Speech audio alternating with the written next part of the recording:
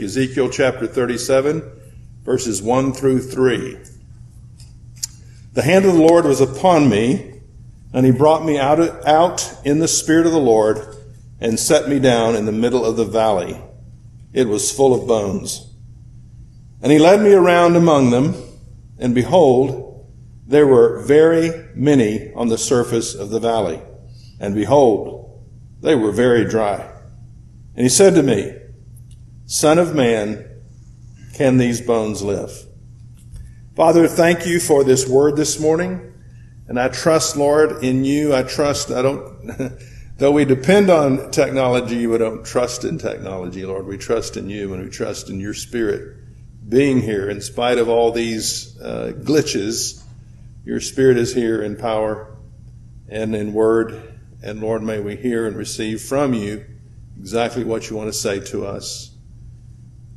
Individually, Lord, personally, and as a church, corporately. I pray this in Jesus' name.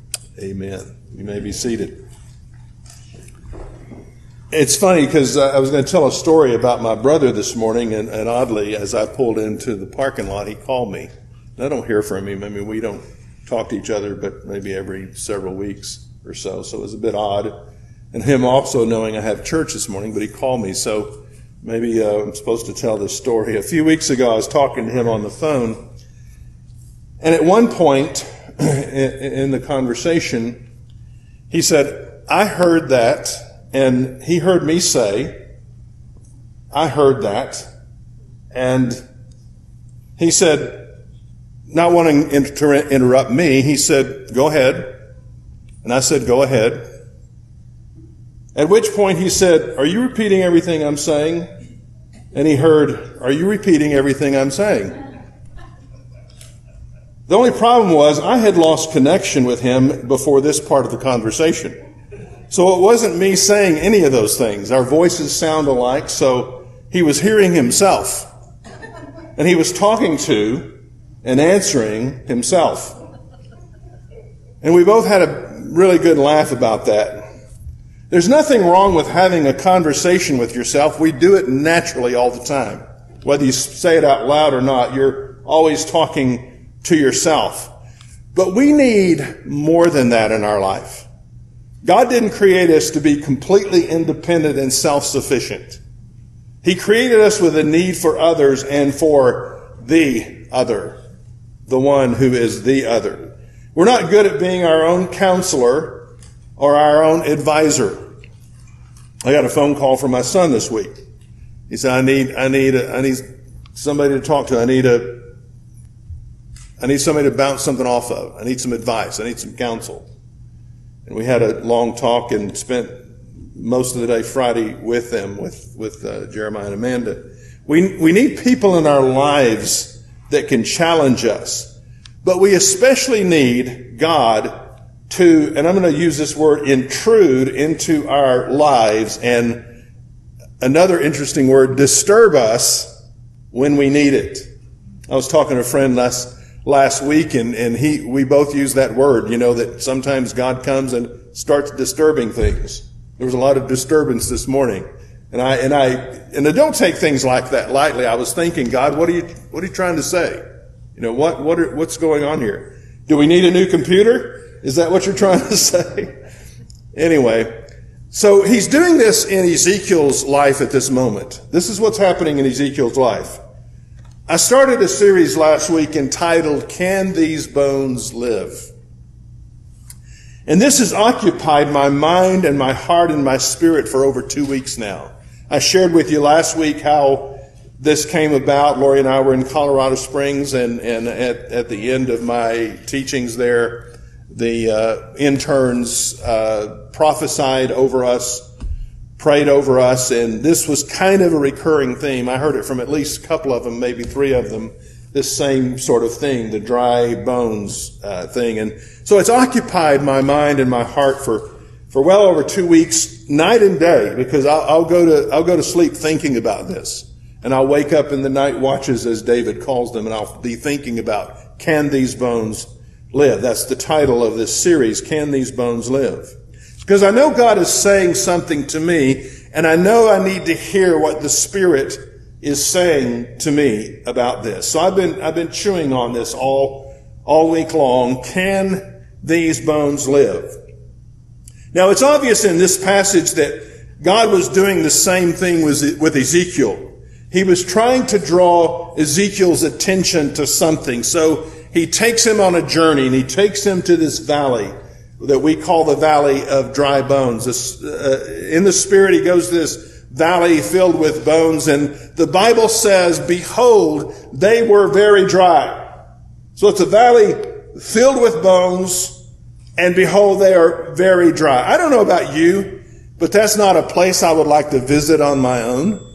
You know, if I heard about a valley of dry, I don't know that it would be on my bucket list. Unless you're an anthropologist, something like that just doesn't quite interest me. So whatever God's reason was, he was in God's hands, and God brought him there to open his heart to the word of the Lord. And after taking a thorough tour of this valley of dry bones, God asks him this question. Now, the question that is the title of my message. Can these bones live? Now, I've talked about questions in the past and how important questions are as part of our communication with each other. They often draw out something from us that perhaps we've never considered before. They make us go deep within ourselves. They're perhaps opening up things that may have lain dormant or even hidden. Lori and I had a good friend of many years ago when we were in our 20s. It was a mentor to us, and we were involved in a marriage ministry with him and two other. Before there was 4 couples of us all together, and Lori and I were the youngest by far. The rest of them were old enough to be our parents. And we were involved in this ministry, and this man in particular was mentoring us. And while we were writing our talks that we were to present to couples that would come to this Christian Marriage Renewal, right, CMR? Christian Marriage Renewal. While we were writing our talks that we would be leading, the leaders, our mentors, would be constantly urging us, you know, you need to go deeper. We would read our talks to them, or they would read our talks and think, okay, that's good, but you need to go deeper, and you need to go deeper, and so forth. But this man had a way of asking the right questions that would uncover deeper parts of our lives that we had not yet explored. His questions were amazing, and questions are like that. Some people are very good at this, and God is great at this. I mean, God knows the questions that need to be asked. I did a count one time years ago when I was studying this, and I discovered that there are around 3,300 questions in the Bible. I did my Bible program can actually give you can search punctuation. So I searched all question marks in the Bible. And I started looking over those, and I counted them, or I think it gave me the count or whatever. But there are about 3,300 questions in the Bible. And you'd think it would be overwhelmingly man questioning God. God, why? Why? How? What are you doing? The kind of thing I was asking this morning. What are you doing, God? But throughout you would find in the 3,300 questions in the Bible that God asks his fair share of questions. I think in Job, it has the most questions of any book in the Bible, obviously. But it's God asking most of the questions. You'd think it'd be Job asking the questions, but God's asking most of the questions in the book of Job. And God is the one who actually asked the very first question in the Bible of the first man. Adam, where are you? And so God is good at, you find this pattern throughout the scriptures that God is good at zeroing in on an individual and asking challenging questions, provocative questions. In other words, one that is meant to provoke thought or to stir up a self-searching or to trigger honesty in our lives or to take our minds someplace that needs to be explored. So here's what's happening Ezekiel is walking through this valley, and the Hebrew says he's walking around and around. He's walking through this valley, and his eyes are feasting on these dry, dusty bones. And as he's looking at these bones, God asks him this question: can these bones live? What's God doing here? He's pushing Ezekiel. He's making Ezekiel consider the impossible. Can you imagine that? God asking you that question? God has a way of putting his finger on the very thing that we need to look at. The point of our deepest need or our deepest concern. The question again is, can these bones live? Now, let's be honest for a moment. That's a yes or no question, right? You're looking at dry bones, can these bones live? That's a yes or no question. I love those trial movies where the lawyer backs a witness into a corner and says, yes or no, please. And so this is a yes or no question. It expects a yes or no answer. And that's what we might expect from the person being asked this kind of question. But I'll have to say, I remember years ago as I read the Valley of Dry Bones years ago, I had my mind made up that Ezekiel I was a bit put off by his answer. I thought it was a cop-out answer. I've often told people over the years before that I thought it sounded like how a politician might answer a difficult question. You ask a politician, and he's not going to take a stand either way. He's just going to say, well, you know the thing. That kind of thing. Just generic. Not really answering it. Just, which is what he said, by the way, how he responded. He said, God, you know. He said, that's what he said. In other words, not wanting to go on record one way or the other, but after pondering this for days now in the past couple of weeks, but mostly this week, I really have begun to appreciate the answer. And I can imagine me saying something similar. In my opinion, there's a lot going on in his 3-word answer. It's really longer than that, but the gist of the answer is, because he says, Lord God, you know. So that's 4. He repeats God's name, Yahweh, Jehovah, Lord God, you know. But basically, could have just been boiled down, because he's talking to God. He doesn't need to address God. The subject is assumed. Okay, so basically 2 to 3 word answer. Can these bones live? After this tour of the dry bones, can these bones live? It wasn't quite that way. I'll explain that in a minute. You can't get any simpler than his answer, but I've come to regard it as quite complex. And let me explain to you what I'm saying here. And I've grown to appreciate his answer. His answer is raw honesty, in my opinion. I believe he's wrestling on the inside. Think about this.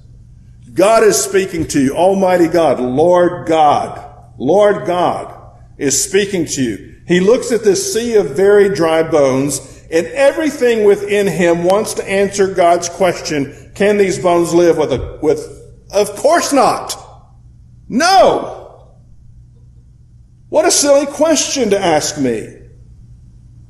Think about this. You're looking at dry bones. This must be some sort of trick question. My history tells me no, these bones can't live. Human history tells me no. The best science and medicine says absolutely no. This is impossible. This has never been done before. Dry bones don't come back to life. Listen, can there be anything deader than dry bones? Is that even a word, deader? I actually looked it up. You know me, I'm a little bit of a nerd that way. I looked it up. And we do say deader than a doornail, right? But I actually looked up one dictionary. I love the humor of this dictionary. I think it was just Merriam-Webster or something, but it gave an example of the use of this word. Listen to this. This is something I would have put up on the screen. Here's their use of the word deader in a sentence. He was deader than a dead dog's bone buried down a blind alley off a dead-end street in a ghost town. Man, he was dead. Isn't that good? I love that. But we all know that really dead has no comparative, no superlative. You're either dead or you're not dead, right? This person's dead, but this one's deader. I mean, we understand that there's nothing deader than dead. And so, dry bones dead seals the deal. There ain't no coming back from that. So you get that. That's the easy answer. It would have been easy for Ezekiel God says, can these bones live? No. That's silly. That's the easy answer. That's the obvious answer. It was emphatically no. In the Bible, by the way, dry bones implies hopelessness. This would have been on the screen. Proverbs chapter 17, verse 22 says this. A cheerful heart is a good medicine, but a downcast spirit dries up the bones. And so, dry bones implies a hopelessness. And if you read the rest of the story, when God begins to give the explanation of this whole vision, he says this represents the hopelessness and the hopeless condition of Israel. But give credit to Ezekiel. He didn't say no. It's what we would want to say. It's what we would want to say when we're looking at any kind of situation that seems impossible. Ron mentions Sheila this morning. We look at that and we think, is there any hope? Is there any life? Can there be a restoration? And we look at something like that and everything within us says no. Science says no. Medicine says no. Statistics say no. But he didn't say no. Ezekiel looks at this and he didn't say no. And here's where it gets interesting. He didn't say no, but he also didn't say yes. I can almost hear him say, everything inside of me wants to say no, but I want to shout yes. Because we're dealing with God here. And we're dealing with a God who breathes breath into a dust pile that he just formed with his hands. Anything deader than a pile of dust? I was talking about how important the body is in our future in the resurrection at G42, and I love the questions I get there. Very, very thought-filled questions. I mean, they think a lot about their questions. And so when I was talking about how important the body is to this whole scheme of our future, even future with God in eternity, someone asked, well, what about cremation? And I reminded them of what God had to work with in creating the first human. You know, if God could take dust, from dust you've come and from dust you'll return. If God can take dust and breathe life into it, and we're the result of that, then yes, God can look at dry bones and says, that's nothing for me. At least I got more to work with than I had in the beginning. I mean, my goodness, I've got at least bones here. So we're dealing with God, and God is not just asking a silly hypothetical question. God is about to do something extraordinary. And Ezekiel can feel it in his bones. And so though he does not say yes, he addresses God. And this is what he says. Can these bones live? And Ezekiel says, Lord God, you. I can imagine a scenario when you're facing the impossible where you just look to God and hope and say, you know. I don't know. And I don't know how to answer. But I know you. And you know all. When I wrote those lines yesterday, I didn't know how to end this message, and it's a short message this morning. I'm going to end here. But as I was writing that, I felt the chill of God's presence with me. Because I thought about all the situations that we face, and some of them aren't impossible. They're just, I just look at them and think, where's this going? What's going to happen? Whether it's my kids, my family, our future, the different things that we talk about. And when I saw that, and I thought, and it made me, like I said, it made me appreciate so much Ezekiel's answer. He didn't say no. He just said, Lord God, you know. You know. And that's all I need. That's all I need. I don't have to know. But you know.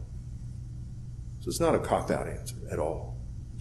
It's not a politician's answer. It's not him not wanting to go on record one way or the other. It's him looking to heaven and saying, God, I've walked with you for a long time. This is later on in Ezekiel's life, later on in the book of Ezekiel. He's walked with God, done a lot of silly things that God asked him to do. God's prophet, God's man, even called frequently the Son of Man, or a Son of Man. Because actually, when God asked him, can these bones live? He addresses Ezekiel that way. Son of Man, can these bones live? So he's walked with God. And he knows God. And so he looks at this and says, you know. You know. And I know that, and that's enough for me right now. I mean, in the things that we're facing and the things that, we talk about and the things about our kids and stuff like that. Right now, there's something very comforting about that, where I can say, God, you know. And that's enough. Right now, at this moment, I don't know, but you know. Now, something's going to come of this. I'm not done with this series. Something comes after this, where Ezekiel is involved in the answer, and God is involved in the answer, and something happens, and there's you know the story. I'm not giving anything away. There's restoration and all of that. And we'll talk about that next week. But right now, in this moment, before the dry bones come to life, right now, as we sit here looking at our situations and our circumstances, that's all we need right now is just, God, you know. I don't, but you do, and that's enough. Amen.